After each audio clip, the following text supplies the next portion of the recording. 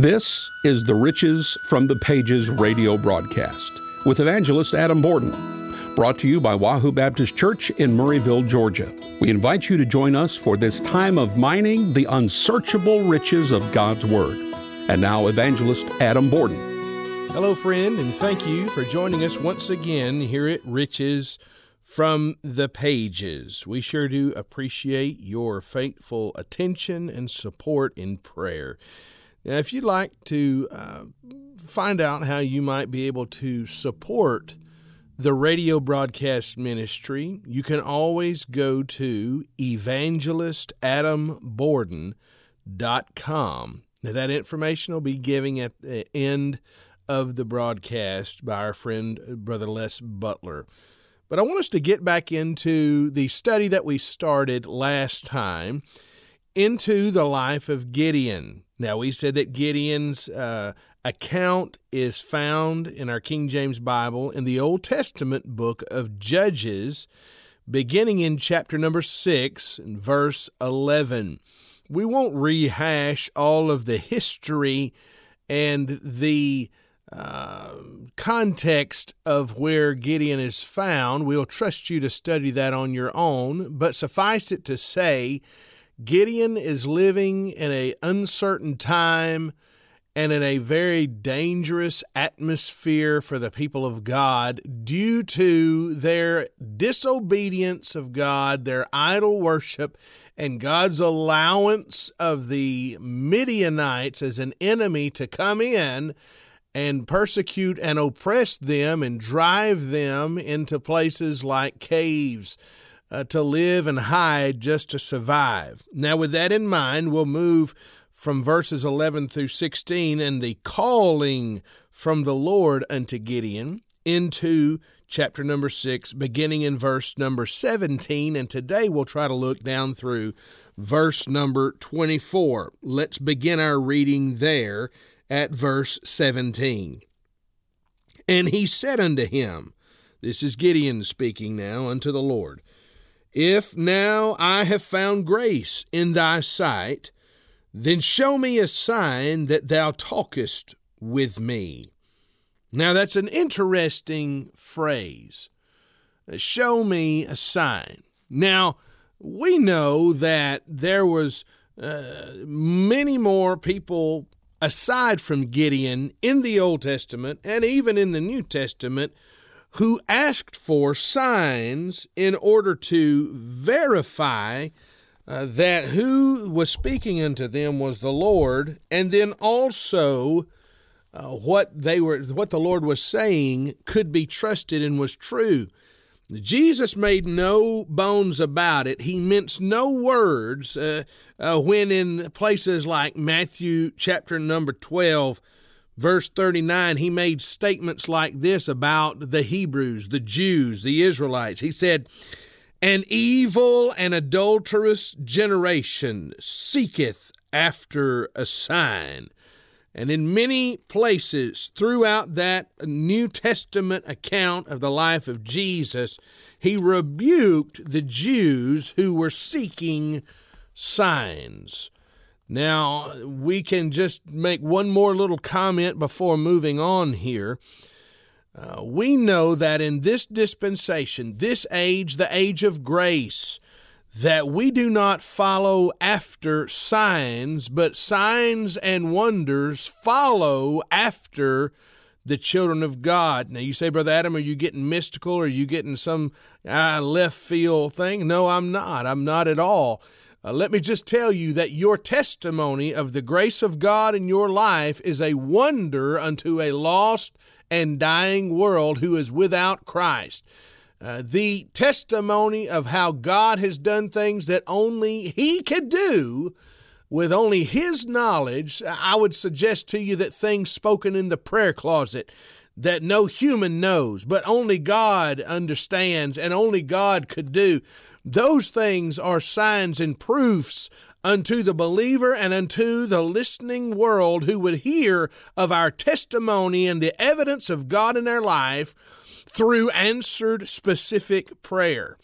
But that's not what Gideon is saying here. He wants some sort of physical sign, some sort of manifestation of a sign before he will proceed in being obedient and trusting in faith God himself who is speaking to him.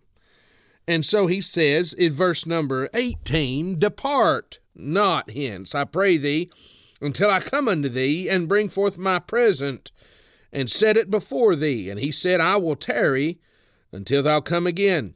Verse 19, "And Gideon went in and made ready a kid."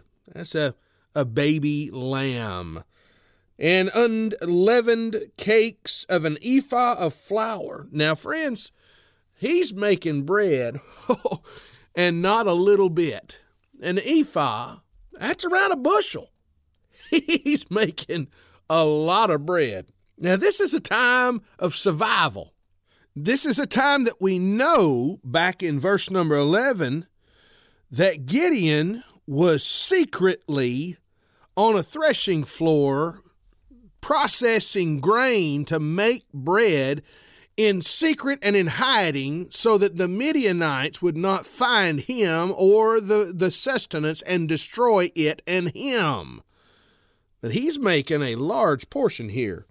And he goes on to say there, verse 19, "Ephah of flour, the flesh he put in a basket, and he put the broth in a pot, and brought it out unto him under the oak, and presented it.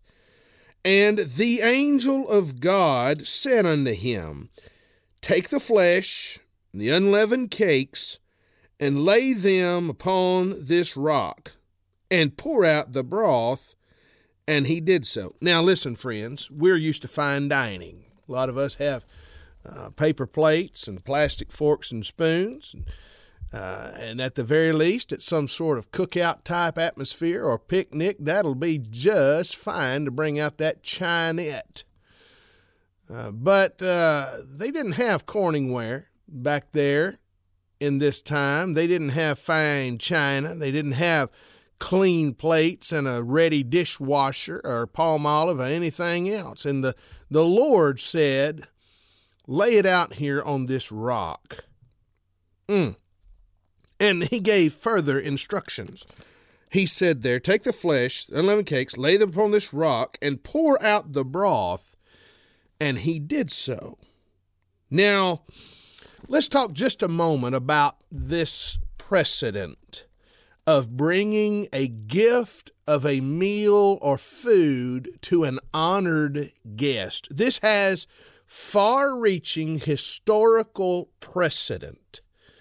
If you go back into the book of Genesis, I believe, if you'll pardon me here just a moment, I believe it's chapter number 18. Yes, chapter number 18, when the angel of the Lord comes and the Lord speaks to Abraham and Sarah about his plans to destroy Sodom and Gomorrah and give them the promise of that child that would come. It says over there that as a amount of courtesy in chapter number 8, they made ready quick 3 measures of fine meal, kneaded it, made cakes upon a hearth. Abraham ran to the herd, fetched a calf, tender and good, gave it to the young man. He dressed it, took buttermilk. He made a fine meal for the Lord. A physical meal. Now, you think that's silly, Brother Adam. That's silly. But hey, listen. It's an honorable thing here. It has a further implication that we're about to see. Now, you have to remember, Gideon's father, Joash, is a Baal worshiper. He has a grove, and he has an altar built and active whereby he practices idol worship unto the false idol Baal.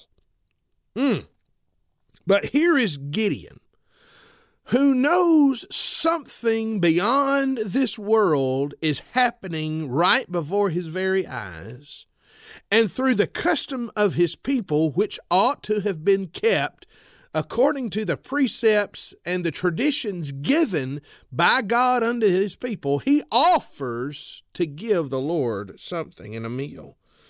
Now, look at the elements. It's meat, it's bread, and it's a brothy type of oil. Now, that broth would have been derived from, as a sort of a roux, from the processing and cooking of that kid, that young lamb. Oh, that young lamb which gave its life in order to feed the Lord, the Lamb of God. Whew.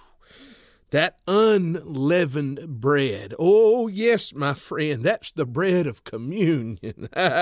Ooh, notice what he says right there. He said, pour out the broth.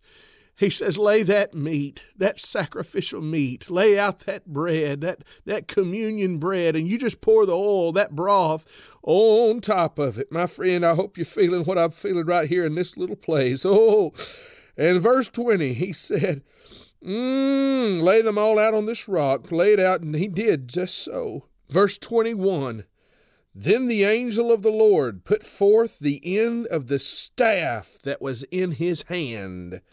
He touched the flesh and the unleavened cakes, and there arose up fire out of the rock, and consumed the flesh and the unleavened cakes. And then the angel of the Lord departed out of his sight.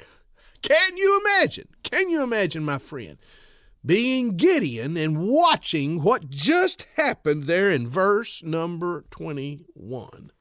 Now, let me just share with you a couple of things. He said there, the angel of the Lord put forth the end of the staff that was in his hand. Now, listen, I don't have time. You can go over to Psalm 23, the shepherd's psalm. Thy rod and thy staff, they comfort me. That staff was used by a shepherd.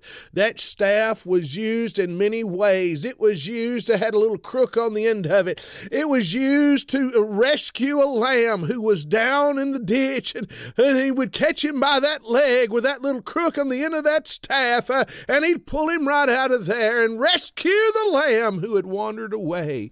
Oh, so much right there with that staff. That staff also was used to number the sheep. He says over there, you'll pass under my staff. The sheep would pass under, and he would use it counting his sheep. Oh, so much right there. Go get it, friends. It's in there in that word.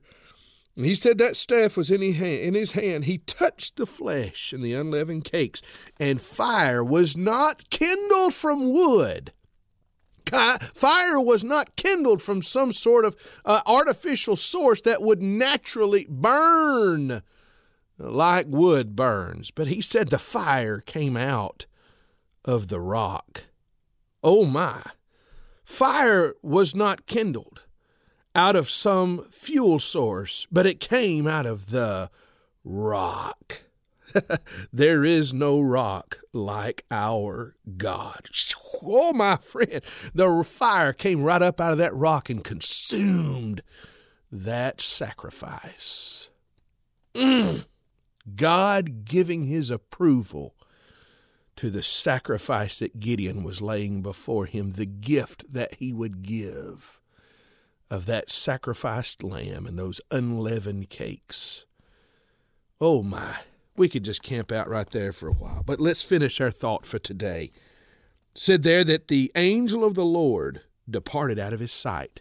He could no longer see the physical form of the Lord. And when Gideon, verse 22, perceived that he was an angel, a manifestation, a divine manifestation of the Lord, Gideon said, Alas, O Lord God, for because I have seen an angel of the Lord face to face. Now we know that no man hath seen God face to face and lived in that Old Testament economy. Verse 23, though, the Lord said unto him, notice, it's a voice only now. Peace unto thee. Peace be unto thee. Fear not, thou shalt not die. Then Gideon built an altar there unto the Lord and called it Jehovah Shalom. That's the peace of God. And God would use Gideon to bring peace unto his people. Stay tuned, my friends. Stay tuned.